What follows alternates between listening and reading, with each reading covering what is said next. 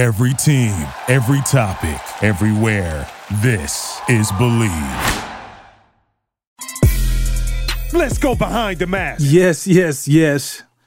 We are back for another special edition. Every edition is special. Every edition is special on Behind the Mask podcast, but this one is special. We have a good friend of ours.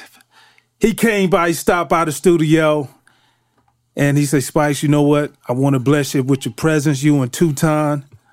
So I want y'all to make sure you give it up and make sure you turn the radio up a little bit more, because my good friend, our good friend, Champ Bailey Hall of Famer, is in the building.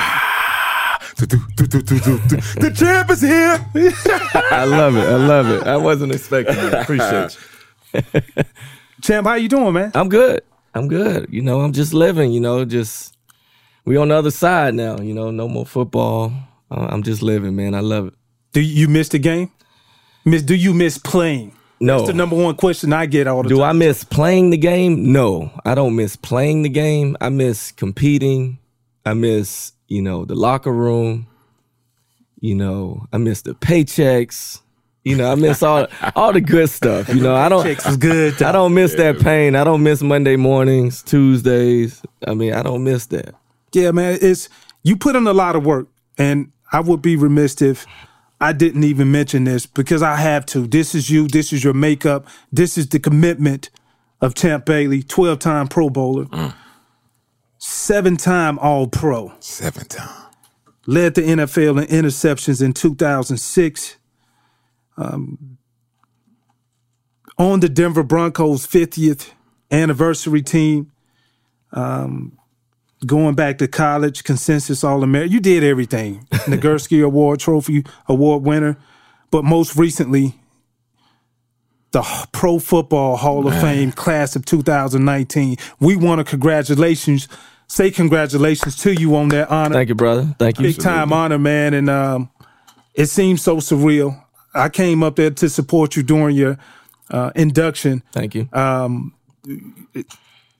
does it feel? I mean, I know it feels great, but now that you're after the induction, how has life been compared to previously? It's definitely different. Being in Georgia, I always got a few pats on the back, go Dogs here and there, but now it's the other fans, from other schools. I get more Auburn Tigers, come up to me. But that's all right. We love you too. I make them say go Dogs from time to time, so. Throw up. But you love it.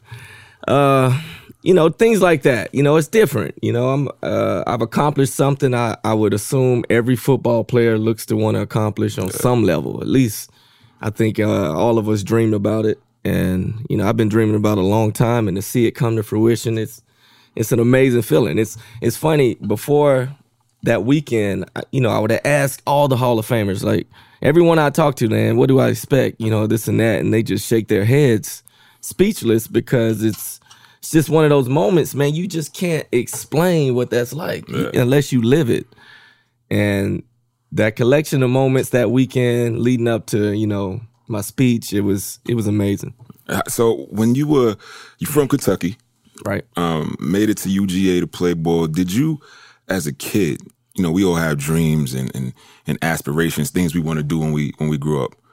Did you know that football was it for you? And did you ever think that you would actually become immortalized in the Hall of Fame? Well, no, not very early. But when I say very early, I mean before I touched the football. Yeah. Now, before I touched the football, I saw my brother play. Mm-hmm. And he's 3 years older, my brother Ron. And, my dad also played. So I had examples in the house. And football was always something we'd watch, something we play outside. So it was sort of a no-brainer that I would try to play. Now, how good I'd be, I didn't know.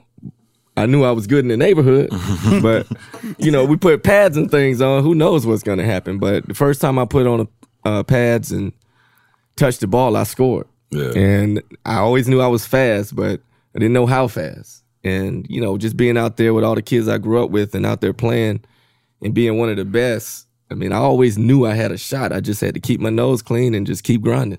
Were there obstacles that, was there ever a time that you thought, maybe this is too much for me? Maybe I'm not going to keep it going. Oh, God, no. Because life was harder than football. Facts. I mean, we grew up with not much. One thing we did have was family, growing up next door to my grandmother, on her property, having all my uncles and aunts and everybody. I mean, I grew up in small town, rural South Georgia, town of less than 3,000 people. So everybody knew everybody. And, just having that sense of community was what we thrived off of. And I didn't really realize how important that was until I got older, and really could reflect. But that's really how I got to where I am, because I had so much support. Nobody let me get off track. There were moments, but nobody really allowed us to do anything wrong. You talk about support, and it's a great statement, because it leads back into my question, what I'm about to ask you. It goes back to your Hall of Fame induction speech. And during your speech, it was very emotional. It was emotional from the fact that you were asking your community, meaning the community of the guys that are inside of that locker room who you spend so much time with day in and day out, more than guys' wives. You spend that much amount of time with those guys. You reached out and you said, you know what, I'm paraphrasing, and you can definitely clean it up for me, but it was more so calling an action item to all the white teammates, saying, guys, you know our story. You know what we go through. You talk to us every day in the locker rooms. If you don't listen, who will? Yeah, and you said it best. I mean, these are guys we spend tons of time with. I mean, hours and hours. We watch each other sweat, cry, bleed, everything. And for you not to understand my pain or listen when I try to explain my pain, like, how could you not? How could you not? I mean, you see me fighting out here trying to support my family. Right. But do you really care about me as a man? Like, this is what I'm pouring everything into football. Yeah. So what do you think I'm going to do for my family? I'm going to pour everything into them. So you see what I'm about. How could you not listen to me? So, it was frustrating. You see everything that happened with Kaepernick, and, you see all these other guys trying to be a force and trying to, stand for something bigger than themselves. Right. And then you see a couple white guys kind of turn the blind eye to it. And, it's frustrating, because it's like, we're not saying, these guys are not saying that they struggle. They're saying people that look like them struggle. Yeah. So it's bigger than themselves. And I'm thinking, okay, why can't you be bigger than yourself and support that cause? It rubbed people the wrong way, and some people get control of the narrative and just trying to change it. And it's try to, steer you in the wrong direction, just tell you how, disobedient or inappropriate it is to take a knee or stand for something bigger than yourself. I mean, it's unfortunate that we live in a world like that, but, the media has a way of doing that to people. And you know what? I just keep going back to, okay, I got to touch the people close to me, because if I can't get them, then, man, it's going to be a struggle trying to get anybody else. Yeah, no doubt. That's amazing, man. And I think you've obviously always been a leader in your locker room from UGA. We played against each other. I mentioned that a little bit earlier. As a leader, what are some of the things that you decided to do or that you tried to do to pay it forward to other guys in your locker room? Were you the lead by example type? Were you the rah-rah type? I was not the rah-rah type at all.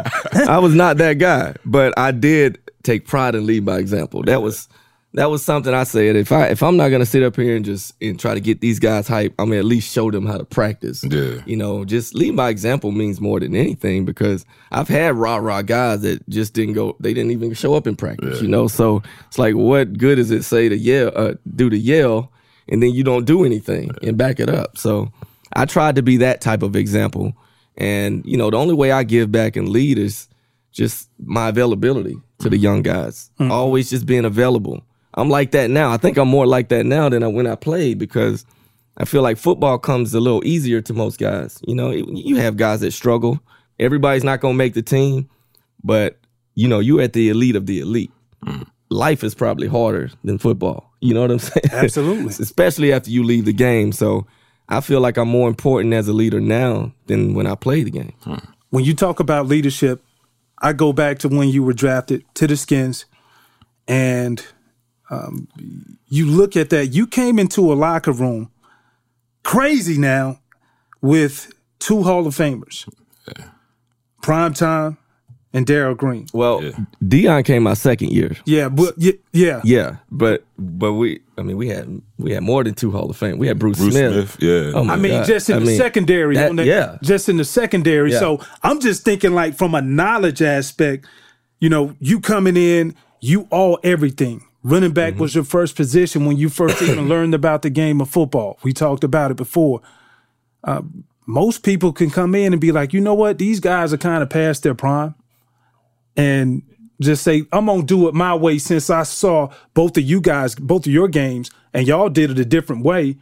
It's easy for a young pup to come in and say, you know what, I'm going to do it my way and show him I can be just as good or even better. Why did you decide to take the route that you did?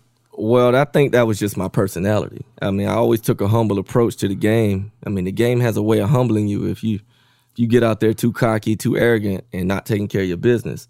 So what would it be like if I walk into a locker room with a first ballot Hall of Famer, 2-time Super Bowl champion, and not listen?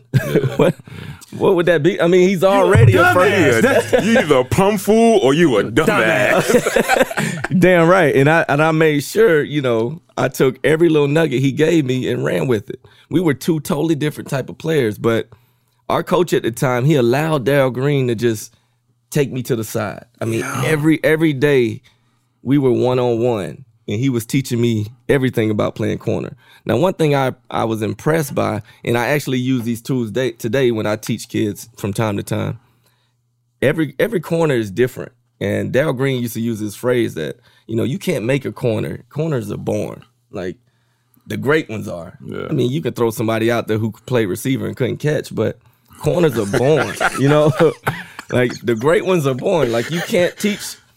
I played different from Deion. I played different from Darrell. Mm-hmm. But we were all first ballot Hall of Famers. Yeah. So there's so many ways you could do it.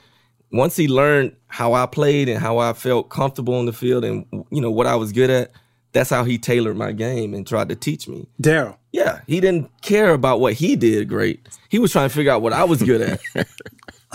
I know, man. So listen, I love it because the reason why I'm moving over here and I'm getting heated right now, because you have coaches who are paid to come in, right, and to teach you, and they try to teach you like they saw somebody else play the game and they don't understand. So it's baffling to me. People say, well, the pros, when you get to the NFL, that's the best of the best. Yeah, I mean, listen, it is somewhat to a degree.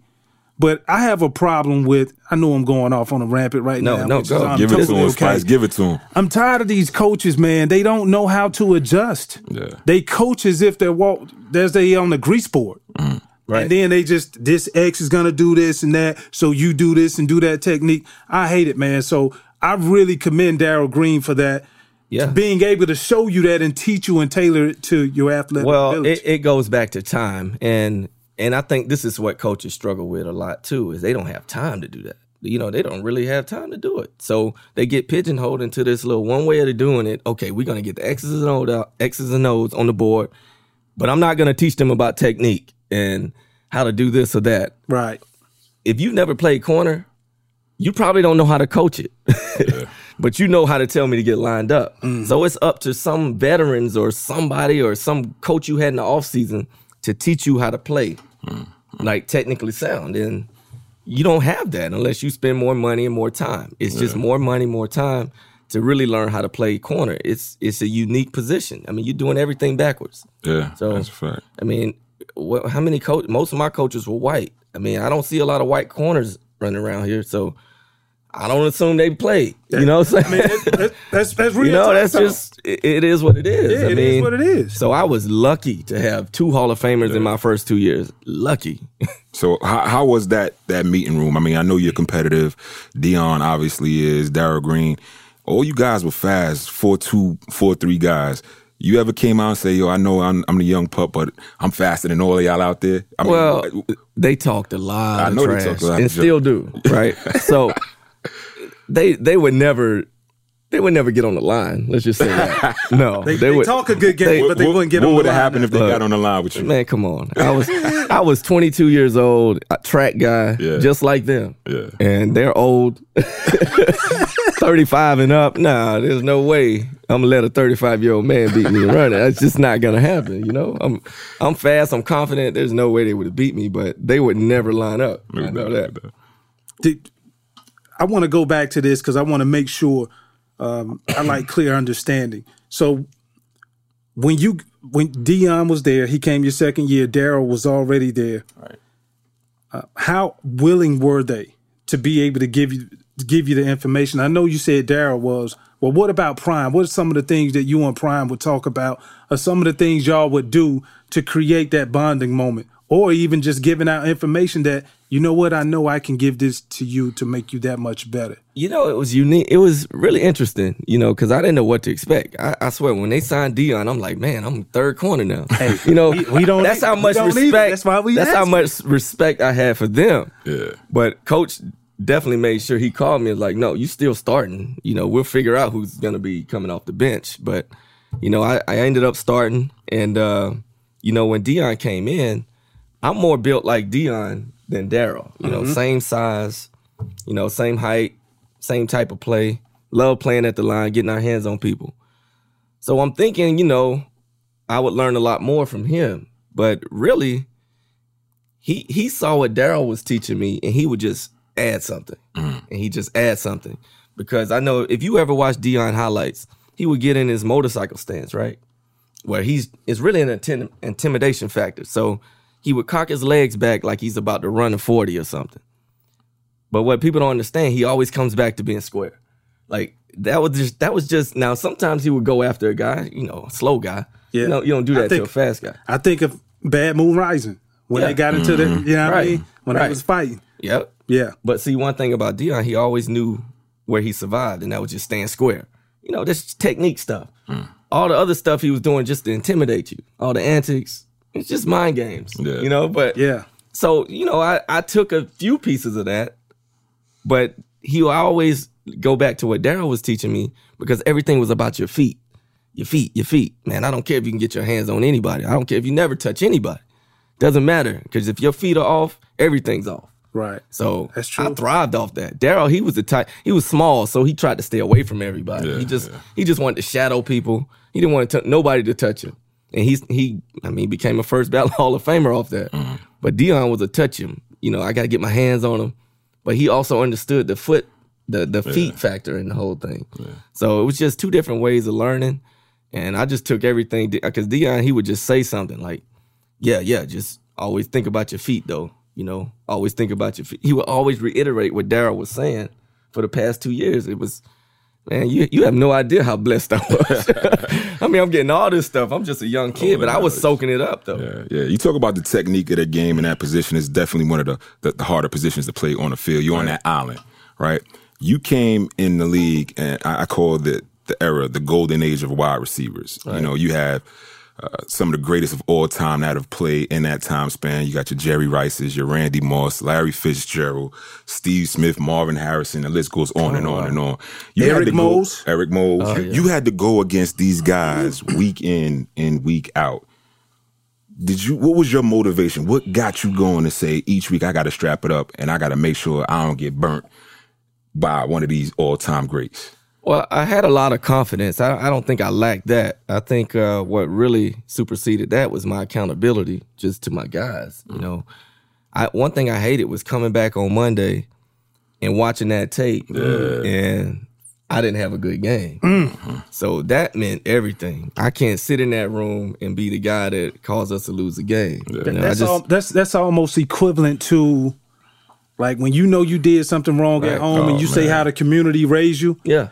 You won't get your ass towed up at the neighbor's house, and when you get home, you won't get your ass towed up again. That's right. Everybody had a right to discipline you. Yeah. And, you know, that's kind of how it is in locker room. You know, everybody's going to come down on you. They're going to talk to you bad, or they're not going to talk to you at all. You know, so you get in those moments. I mean, we've all had bad games, but, you know, you can't have them consistently. I mean, we have our times to redeem ourselves, but my accountability was everything. That that was something I lived by then, and I still live by. When you talk about playing in the golden age with all of the receivers, like you played like damn good receivers. Yeah. I'm gonna ask you the plain out question that everybody wants to know: who did you think was better out of T.O. and Randy Moss? Whoa, I'm gonna say Randy by a slight edge. And I know they presented different challenges, so maybe that's the question. I think Randy's his biggest strength was probably scarier than T.O.'s biggest strength, which is that deep ball. You know, that speed. But T.O. was a beast. Because one thing about T.O., you don't find guys that big that could run so hard and run fast and, break tackles. He was hungry. That dude was, that's what I say about what's different, with some of the guys now is that T.O., even though he had all this stuff that he would do in the media, he was always on that field. No question. Always on that field. And ready to eat you alive, too. Yeah, and we all know he should have been a first ballot Hall of Famer, but hands down. That dude was a beast. So, deep ball, let's talk about deep ball. Right. When you look at T.O., you look at Moss, you mentioned Moss, you like Moss with the deep ball. Was it the fact that he could run, or was it the fact that he could just moss you, or was it both? It was a little bit of both.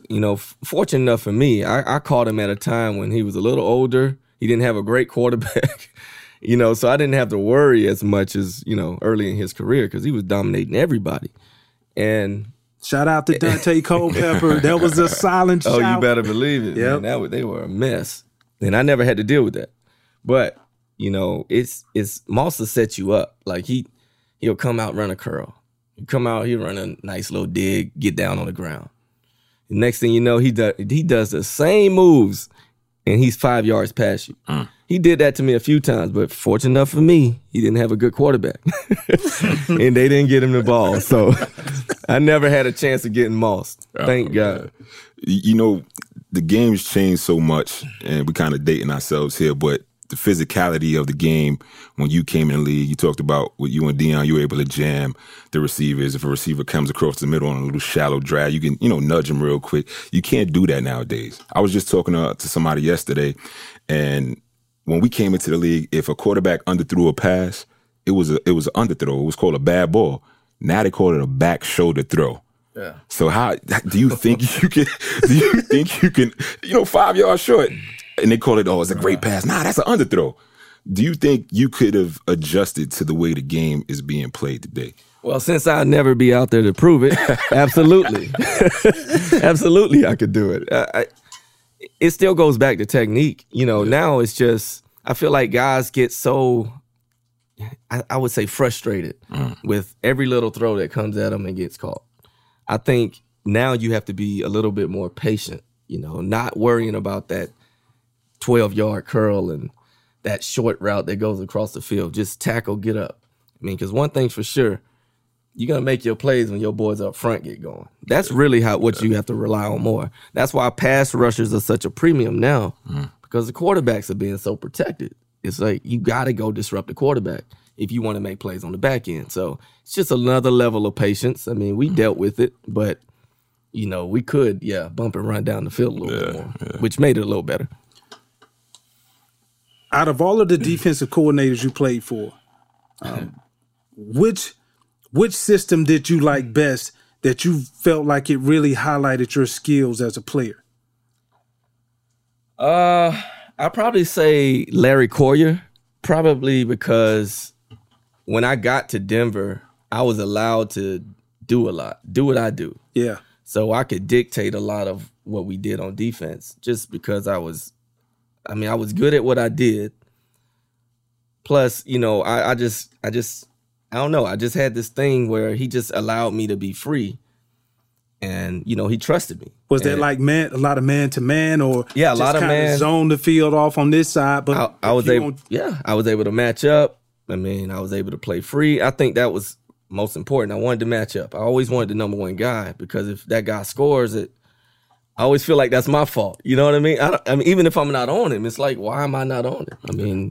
That's why you brought me here. Competitive drive. Right. So you know, I just always wanted to be on the top guy, and he allowed that. And then, you know, he allowed me to, you know, input on the defensive strategy for the week. So little things like that, you know, really, I would say set him apart from the rest, because you know, most of the time I'm just going to be a student and just sit back and learn, and, you know, the X's and O's, because that's one thing I learned throughout. None of those coaches could teach me really how to play corner, but the X's and O's is something I wanted to learn more and more. So I'm glad you talked about the X's and O's, because the mental side of the game, right. Athletically, listen, God gave everything to you. Yeah. So at what point did that come into manifestation for you to see, I know I can do it athletically, but I took my game to another level because I dabbled into the mental aspect of how to win? I think it happens without me even thinking of it, because it doesn't just start when you get to the league. I mean, this is something you develop throughout throughout all your trials and tribulations on the field. Like, all your mistakes, all that experience develops the mindset that it takes to be great. I mean, you're going to have problems. How quick do you get over it, get through it, and go on to the next play? I mean, that's crucial. And your mindset is everything. I played with some athletes in high school that were just as good as I was, but they just didn't have the mindset to take them to the next level. You know, so they could not worry about that bad play they had last week. It's like, why are you dwelling on that? I mean, what about the play in front of you? So if you don't develop that mindset, that short-term memory, I mean, you're not going to be a great or special player. I mean, your mentality is everything. I mean, the confidence, you get that from your mentality, how you approach the game, the work you put in all week. I mean, knowing that you got to prepare to be great. Like, it don't just happen. You got to put the work in. So, I mean, that's just the way I was. It wasn't never a moment. It was just a process. You want what you want when you want it.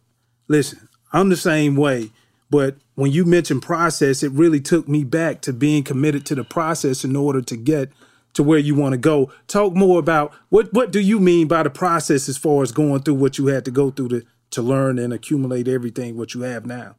Well, I just think there's no such thing as those good things just come easy. They just don't. You know, when you trying to fight for something big, there's some things you got to go through. I mean, whether that's practicing or preparing for the SAT or whatever it is, there's steps to take. There's a grind you got to go through, especially if it's worth it. Mm-hmm. I mean, there's nothing going to come easy. So there's always got to be a process to everything. And if you think that there's going to be something quick that's good, it's not realistic. Else everybody would be living good. You know, it's not that easy. So I just think the sooner you learn to embrace the process, embrace the grind, enjoy it, and be prepared for whatever life has to throw at you, the better off you're going to be. How did you adjust?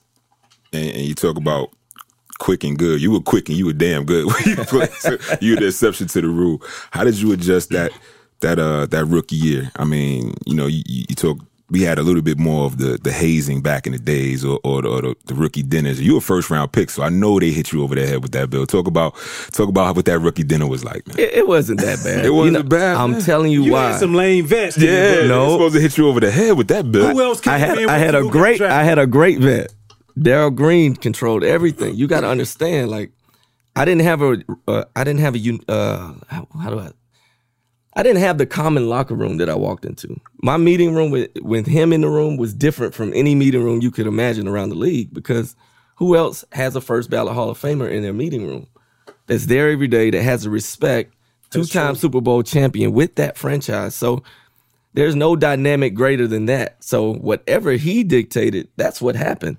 So he didn't allow things to get out of hand. I mean, guys would mess with me and have me carry pads and sing on the drop of the dime. What song did you sing? I don't even remember.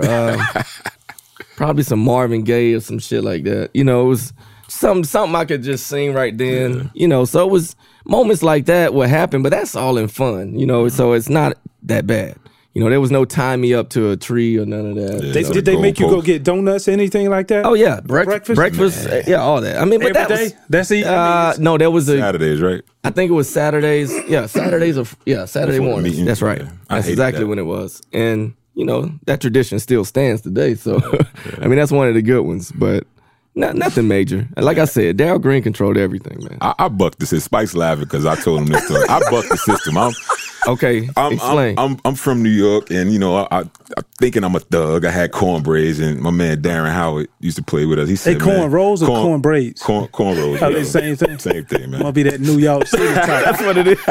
Damn, New York. So I'm thinking, I'm thugged out and all of this, and then my man D Howard said, man, how you gonna be a thug and you got dimples? Oh no. You ain't scaring nobody. No. So they used to kill me, but they sent me to the store for donuts, and they said, okay, when you come in here before the meeting, you're not playing, you got to come in and bring warm Krispy Kreme and cold milk, right?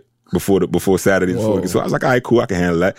But I was running late one day, so I'm in New Orleans. I left the donuts in the car and the milk in the car, so I had to run to the special teams meeting so I wouldn't be late. By the time I get out the special teams meeting and bring it back to the O-line room, I got cold Krispy Kreme and warm milk. Man, they tore me apart, man. They like, man, you know what? Run back to the store and get us some more donuts. I'm like, I ain't doing that. We watching film. My man, Wally Williams, you ain't playing no way. Gave it to me. So I'm looking at the coach like, I can't leave. Sorry ass and go coach to is the like, store. nah, you got to go. And I got Willie Rofe, Kyle Turley, Chris Nioli. I got these vests. So the Hall of Famer in the room. Hall of Famers in the room. So this is what I'm going against. So they shot me down in terms of my bravado, my confidence. Because I'm from New York. You ain't gonna punk me. But so what you give to him? What you do? I had to go back and get some breakfast biscuits from McDonald's. You better believe it. Krispy Kreme. Look, like what's up? You don't mess with the big boys' food, man. You just cannot. They're the most sensitive and gentle giants in the world. They love their food and don't mess around. So the vets ain't give you no hard time. Look, like that, man. we're little guys. You know? Had it easy, man. Yeah, I did. I mean, I played. Like big guys would try to tease me, but Darryl Green wouldn't let him. Nice. I was protected. I was protected, dope. Man. That was dope. They needed me on Sunday. They didn't need me because I wasn't playing. See, exactly. So they're gonna put you through the ringer. You better believe. I tell you this though. No, I had a donut story because it was every Saturday. I had to show up with the donuts. I still remember this. Our center, Derek Brills. He was like, This is him now. This is how he talks. I'm a rookie, Cincinnati. He was like, hey, me and you will forever get along under one condition. And I was like, what's up? Make sure you bring them goddamn donuts. And them donuts need to be there, and we need cold milk. Yep. That's and lineman. In my mind, I'm thinking, like, that's it? Like, of course. I'm like, yeah, I got you, man. You're like, cool. So first 2 weeks, all right, I'm timing it. I'm way early, but it's cool though, But when you're a youngster, you think, man, I'm coming too early. I could have got 5-10 more minutes of sleep. So my dumb ass don't sit up here and say, all right, let me hit the snooze button. Woke up late. And I was like, man, if I'm late, they gonna fine me $2,500. And I ain't giving them folks no $2,500. $2,500. So I run into the locker room and I was like, fuck, that donut. Man, Derek Brills was right there waiting. He was like, hey, Rook, where are the fucking donuts? I just looked at him, man, and all the offensive linemen was standing just looking like, and Big Willie Anderson. Hey, man, come on, Spike. You from Auburn, man. You supposed to have the goddamn donut, man. So I'm just like, dog, that was, you talk about being in meeting rooms where you retire, where you be like, oh, I can't watch this game film on Monday because I played bad. That was a fault. Yeah. And they didn't even talk to me for a whole week until I had to redeem myself. I got them boys, 3 cases of donuts instead of like 1 for their room. For real, straight up though. So I understand what you mean. Hey, don't mess with those big boys and their food, man. Nah, you can't mess with their food. Did you ever flip the script when you were a veteran? How did you treat the rookies that came in? Did you do the same thing that, you showed the love that Darryl Green showed to you, or were you kind of a little bit more hard on them? Nah, to a certain extent. I mean, you got to earn that respect, right? For sure. So we had some rookies that, try to push it a little bit. I never forget Fred Smoot. Smoot. Okay, so tell us about Fred Smoot. I'm in my 3rd year, and out of Mississippi State. They're just going around to the rookies, like telling them what they supposed to do. Okay, you got to sing, you bring the donuts or whatever we were talking about at the time. They got the Smoot, and Smoot was like, no, I'm going to take the physical challenge. Like, what does that mean? Like, what? Oh, so he making up his own rules? Yeah, he's like, no, I'm taking the physical challenge. Like, all right, Smoot, all you got to do is... I'm about to put these hands on y'all ass. No, he's singing and talking and running his mouth all day anyway. But when we tell him to do it, he don't want to do it. So he's like, I'm taking the physical challenge. Okay, so of course what they did, they got his clothes, put them in the freezer. Put them in the cold tub, put them in the bag, put them in the freezer. Right? Clothes that he wore to work. That's right. Took his keys, tied him up to the goalpost. With tape. And guess what he doing? Still talking. I'm like, well, if that don't work, then what's gonna work? Because we can't really truly haze him. Right, you know what I mean? So, that dude was special. Yeah, I'm telling you. Man. Still talks. I think he's on the radio somewhere to this day, right? Yeah, he go at it. That's my guy, though. Love him to death, man. But damn, he was a bad rookie. He was terrible. Didn't do anything for us. Oh, man. Hey, we fast forward, the trade happened, played well in both places, everywhere you've been. And when you look at the end of your career, the opportunity to, I still thought, how many years did you end up playing? 15.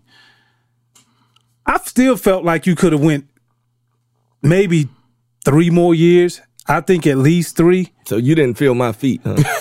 No, I didn't feel him. I didn't feel Patrick Willis' feet either. He damn retired. Yeah. And I saw it, and I thought it was a misprint on TV. Yeah. But I guess my point is that when you look at other players, you look at like Charles Woodson, you look at a Rod Woodson that probably could have, but they extended their careers by playing another position. Right. You chose not to.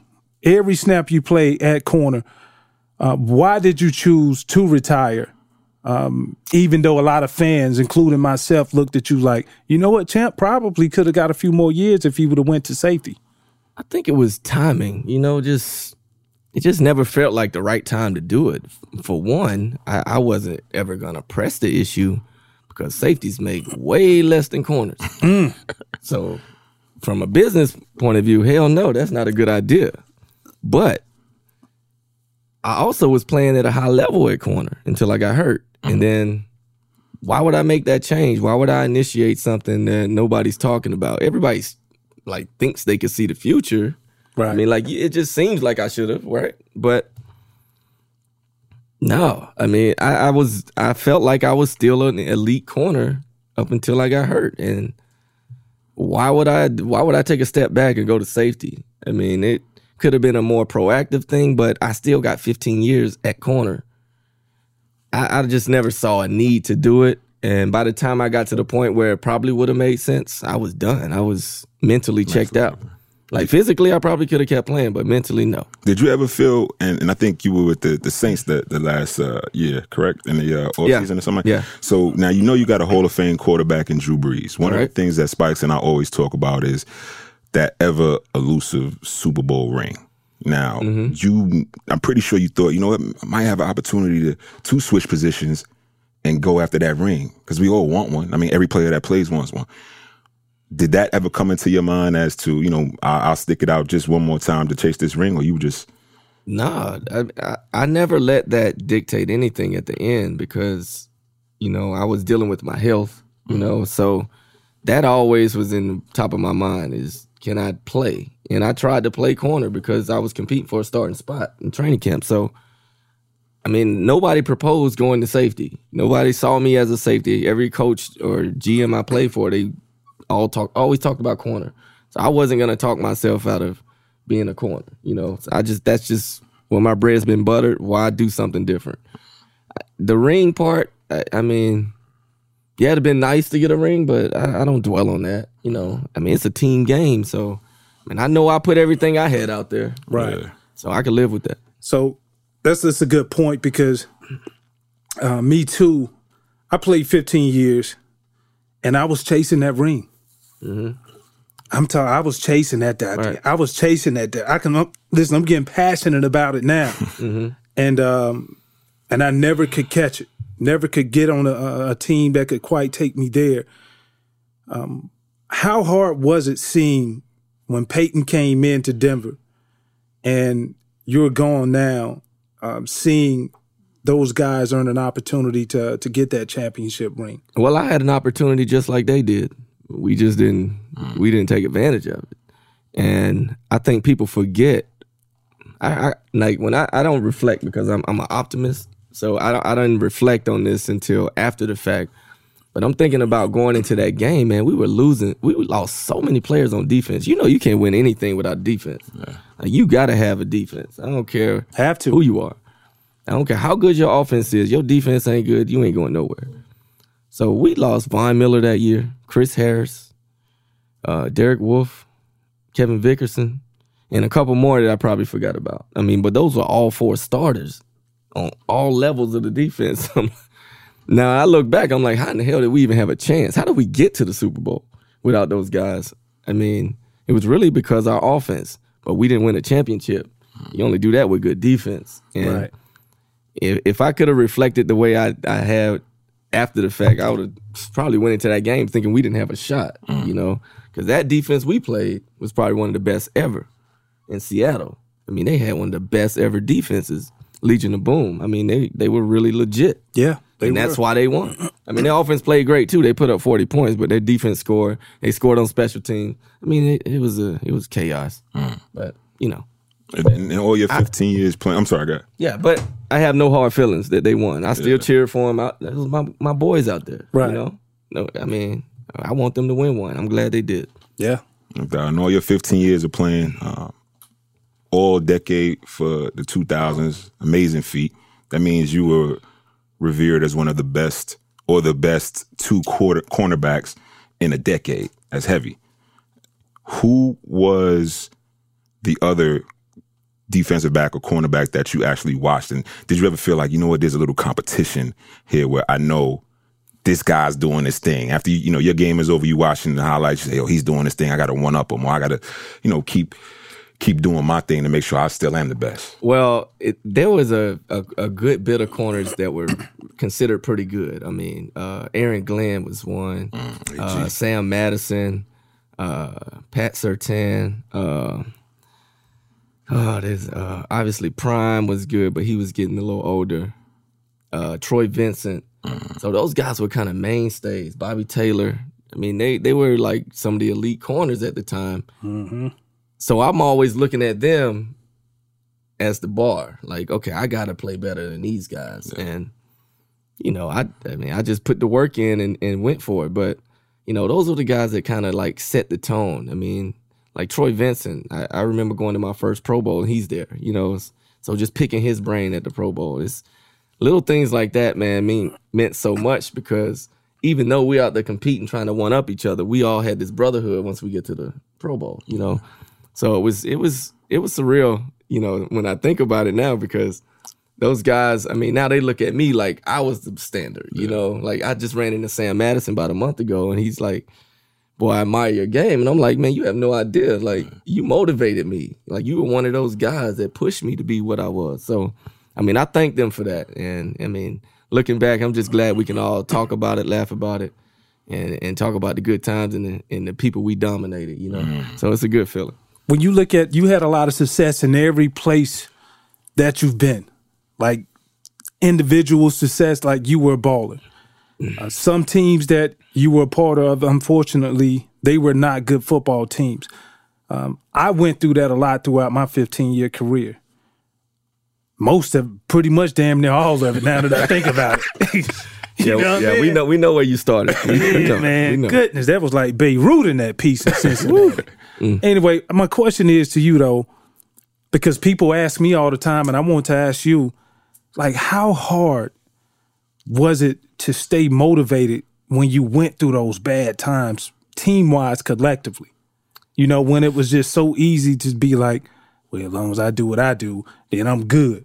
But we all know at the end of the day, going back to your statement earlier, it's all about community. Yeah. And your community is that locker room. So how hard was it staying motivated, focused, knowing you going out playing with a purpose versus you seen a lot of guys who probably they were on your team, like they're on every team, who just come to get the check and just get through? Well, like you said, it's hard. You know, those bad games, those bad seasons. I mean, it takes a toll on you. But I've never won a championship in football, and I've been on some bad teams. So what I always wanted to make sure I did was take care of my business. You know, take care of my business, because when I look back, I want to say, did I give it my all? But then after a while, it became frustrating because I always felt like I got to do more for my guys. You know, I got to pull these guys along. I questioned my leadership. It always came back to me. Am I doing enough? You know, I never wanted to point fingers at anybody else. It was just, am I doing enough? Can I lead better? Can I do this? So it was just, that's the type of things that kind of got in my mind, you know, about, you know, am I leading the right way once I became a vet? Mm-hmm. But other than that, I didn't really dwell on any players or anybody playing bad. It was just, how can I help them play better? Because if they don't play great, I always said, if your weakest guys on the team don't play great, you're not going to be a good team. They have to be good players. And, you know, that's what I always try to focus on, like these special team guys that come in. You know, I tell them right away, all you're going to do is play special teams. But when somebody get hurt, you better be ready. Like, because you want to play away. One play. And I saw that happen from time and time again. And a lot of them weren't ready. And it's like, did I do enough to help them get ready? You know, so I always look at the guy in the mirror as the one that needs to do something better or do something different. I never try to point fingers. How did you block that out, though? You know, you say you're an optimist. So I guess my question is, like, since you're optimistic about so many things and the culture could have been bad around that time, how did you continue to push that off and keep that same mindset to make you be successful? Like, what are some of the things you used to do? Well, you got to think, I came up in an organization that still has problems with leadership, right? Redskins. I mean, we still see the effects of bad leadership, right? And I think everybody around the league knows that. And I didn't understand that until I left. But I always would go back to myself, like, I got to take care of my business. I just block it out. I mean, I guess it's just the way I'm wired. You know, I don't really think about things I can't control. Like, I can't control what they do. I just got to make sure I'm accountable. I handle my business and try to help guys along the way. I got better at it as I got older, but, you know, that's all I tried to concentrate on, because nothing matters if I don't take care of my business. I mean, it's kind of like what Belichick preaches, do your job. And, I mean, I live by that. I mean, before I ever heard it. And, I mean, that's just the way I was. Well, at Behind the Mask, we always say there's only one rule. There are no rules. Yeah. Right? So right. You got drafted to the Redskins. Chocolate City. We going all in right now. We going Behind the Mask. What was it like in D.C. back then? We got Club Love. Remember, Love was out. Yeah. You know, you got Chocolate City, the little strip club. Yeah. Look at you reminiscing now. How did you stay focused and motivated? I used to fly up to D.C. and get it in with Big Chris Samuel, CP, all these cats. Hey, thanks for the invite, you know what I mean? Man, you was kicking me out of house parties back then, so we ain't gonna get onto that. Dang. But how did you stay motivated with all that going on off the field and still stay focused to get ahead and, you know, and get it in on the field? Well, that's one thing about being an NFL player. There's going to be distractions, right? Yeah. There's always going to be some temptations out there, you know, and you feed into it from time to time again. But I'm telling you, why do you have those opportunities? Football. So, I mean, nothing matters unless you play the game. I mean, those games provided all those opportunities, all those temptations, all those obstacles come because of football. And I welcome those problems. Those are rich men problems. You know? Like, why am I really worried about, you know, these temptations out here? Yeah, I might feed into it from time again, but I know how I got to this point. I know what's going to kick doors open for me, and that's playing this game great. So I was able to grow up and go through all that, you know, all those distractions and come out on the other side, you know, with a lot more experience, you know, a lot more to tell these young guys about my mistakes, and hopefully they don't make them. So, I mean, that's just how it keeps going. And, you know, you just got to always remember where your bread is buttered, and it was always football. So I never took my eye off of that. Rich man problems. I love it. I love it. But it's real, though, because essentially you're looking at, listen, man, I got drafted when I was 21 years old. Yeah. I had poor man problems. Yeah. And for me, when it changed for me, is when I asked my mom and dad, I was like, hey, man, how much y'all in debt? Like, I'm finna pull you out of this thing, man. We finna change it. 85 grand, G. You know what I'm saying? Supporting a household of 4. So to be able to stroke that, I was like, this is a rich man problem that I can solve, and I'm going to solve it, goddamn. So you got your parents out of debt? Yeah. Oh, my parents created more debt. Listen. So yeah, you press that reset button and go right back into it, right? So right. Okay. So as good as that was for him, I mean, everything ain't always peachy once you sign that contract. Absolutely. You know, because family is a bitch. I mean, I'm telling you, family can be your downfall. So how does my family create more debt when their son just signed for $5 million or whatever I got at the time? Which was a lot more than what you got, right? Yeah, I got 3.6. Man, I got 175,000. What y'all talking about, Mr. Budget? But my point is, it's just that financial literacy. You know, it's just. I mean, you still have to deal with those issues. You don't get rid of it because you got a check. It just gets worse. Just gets worse. So you know that education is so important, and you know, not having that growing up. I mean, I fed right into it. So. If it wasn't for my second contract, who knows where Champ would have been, you know? Right. So it's just one of those realities, man. It's not that easy, you know, just because you get money. It's not that easy because you got to you want to take care of your family, right? You want to take care of everybody in the community. Right. But everybody ain't your cousin. Everybody ain't your family. And you just got to try to make the wisest decisions possible. And when did you finally say no? When did you finally say, you know what? Nah, I can't do this no more? It probably maybe my 3rd or 4th year in Denver. Like it was like 7-8 years in the league before I getting to the point where, I mean, because of course I signed a bigger contract. So the problems got even worse because I didn't nip it early enough. I was just too immature. I mean, I was 25 years old. You know, after my contract was up, I was 25. So I mean, that most rookies are about 25. So it's like, you know, I really hadn't had time to grow up and learn. I mean, those experiences helped me. But at the same time, man, it just got worse. And then finally it started taking control. But fortunate enough for me, I played long enough to get over all that. You know? Champ, you secured the bag. You got the money, new money, 24 years old, 25 years old. Like, what's your thought process, man? I know you wanted to have fun.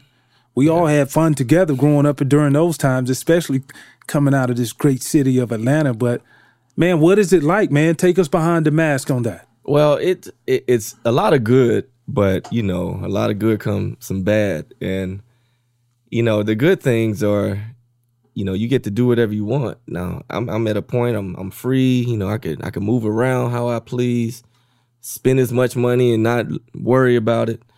But, you know, there's obviously family comes with that, your community. You want to help people back home. Everybody becomes your cousin.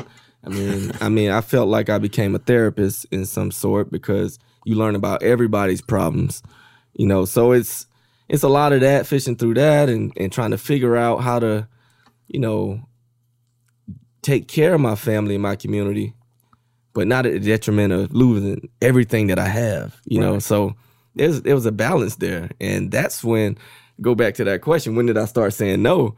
That's when I started having to say no, because now I got a little bit of money as a rookie, or I got a lot of money as a rookie, but now I got another windfall of money. People just think, oh, shoot, he got it all. So, I mean, I can't go broke, but they have no idea how quick that could happen.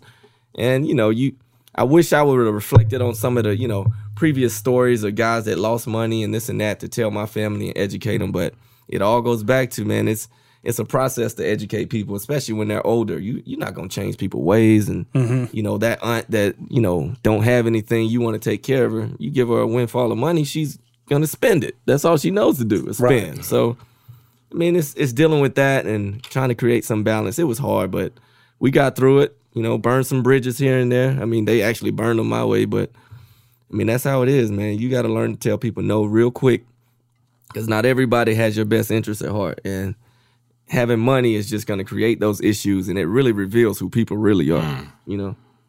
Man, you talk about, the name Champ, and I know that's a lot to live up to, right? and obviously first round pick, all decade, Hall of Fame. You did all of that on the field. So what motivates you now to still be a champ off the field since retiring from the league? Well, just doing what I did to be good at football. I mean, I think if I apply the same things to football I did to life and, business, I could be just as successful or even more, and, I'm counting on that because all those values I learned in football, being accountable, playing with confidence, teamwork. I mean, those are great qualities that apply to everything in life. You think? So I'm like, and then you play the ultimate team sport. I couldn't be more prepared for everything that you throw at me. So I think one thing I realized football's taught me, when things aren't going bad or a relationship's bad, it's time to cut it. You just got to cut it. And, that's friends. It doesn't matter who it is. You just got to. Real talk. You just got to cut those things off, things that weigh you down, and just try to surround yourself with smarter people, better people than yourself. And it's a constant challenge, but, we live and learn, and I think I'm in a good place, but I want to be in a better place. So I'm always striving for something better. No doubt. And then no. And you're doing some amazing things also with your alma mater, University of Georgia. Talk briefly about the players' reception and what is your goal behind that movement. Well, playing the game, provided us a lot of opportunities, a lot of doors that open that really wouldn't for a typical black man. And, I just want to take advantage of those. But it's not just about me. And I think that goes back to, trying to be a better leader. Is really showing guys what to do, getting them in the same room, talking about what I'm doing. What are you doing? How can I help you?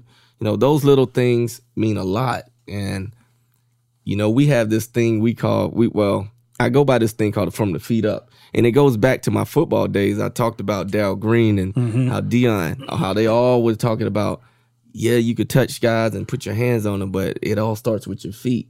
I mean, because if your foundation is not right, nothing's going to be right. Everything's shabby, so I want things to be stable. So it's all about making sure you got the right foundation. That starts with my team, how we run things, a system. I mean, it's not, I want to be able, if I can't run my business, we could plug somebody else in. Yeah. There's only one champ, but as a collection, I mean, we could be so powerful. I mean, I think, you look at what LeBron has done. I mean, we talk about this all the time, me and my business partner. Like, he's done it because he's so big. But I'm like, I'm not LeBron, but imagine if 2 or 3 people like me got together. We could be just as big or bigger.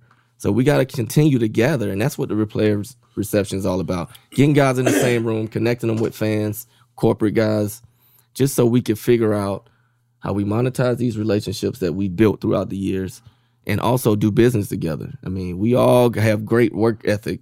Let's continue that, and let's do business with good people. That's what it's all about. My last question I got for you.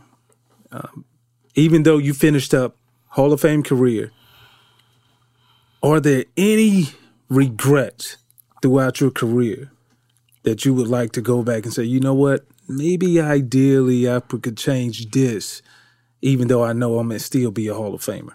I think the sensitive side of me goes back there sometimes, where you like, dang, if I would have did that, but then I check myself because it's, I walk in my closet, I unzip that Hall of Fame bag, and I see that, right. So I mean, that's all the validation I need about anything related to my career, because all those bumps and bruises, injuries, all the losses, all the bad games, all the bad coaches, none of that matters now. That actually propelled me to putting that jacket on. So, I mean, if I changed any of that, I mean, who knows what would have happened? It would have steered me the wrong way. I don't know. But I ended up on a trajectory to get that jacket, and I got it, and I'm proud of it. I don't care what happened along the way.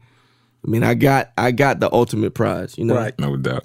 Do you ever stunt and we might go to the mailbox in the morning with the robe on. You ever go to the mailbox with the Hall of Fame jacket on? No, but I'm going to do that tomorrow, though.